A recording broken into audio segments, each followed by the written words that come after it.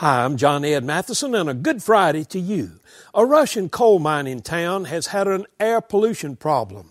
This past winter, they were accused of painting blackened snowbanks white in order to conceal the soot and ash from residents.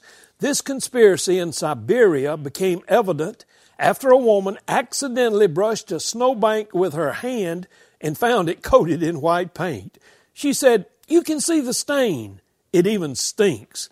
The town leader, Ivanov, ordered the paint to be removed and apologized to the townspeople whose New Year mood was spoiled by the cover-up. Hey, when something is wrong, covering it up will ultimately bring severe consequences. Dealing with it and correcting it is the best way. Whitewashing the expression of the problem is no answer. Deal with the root of the problem and you'll get good results. Let God help you do that today.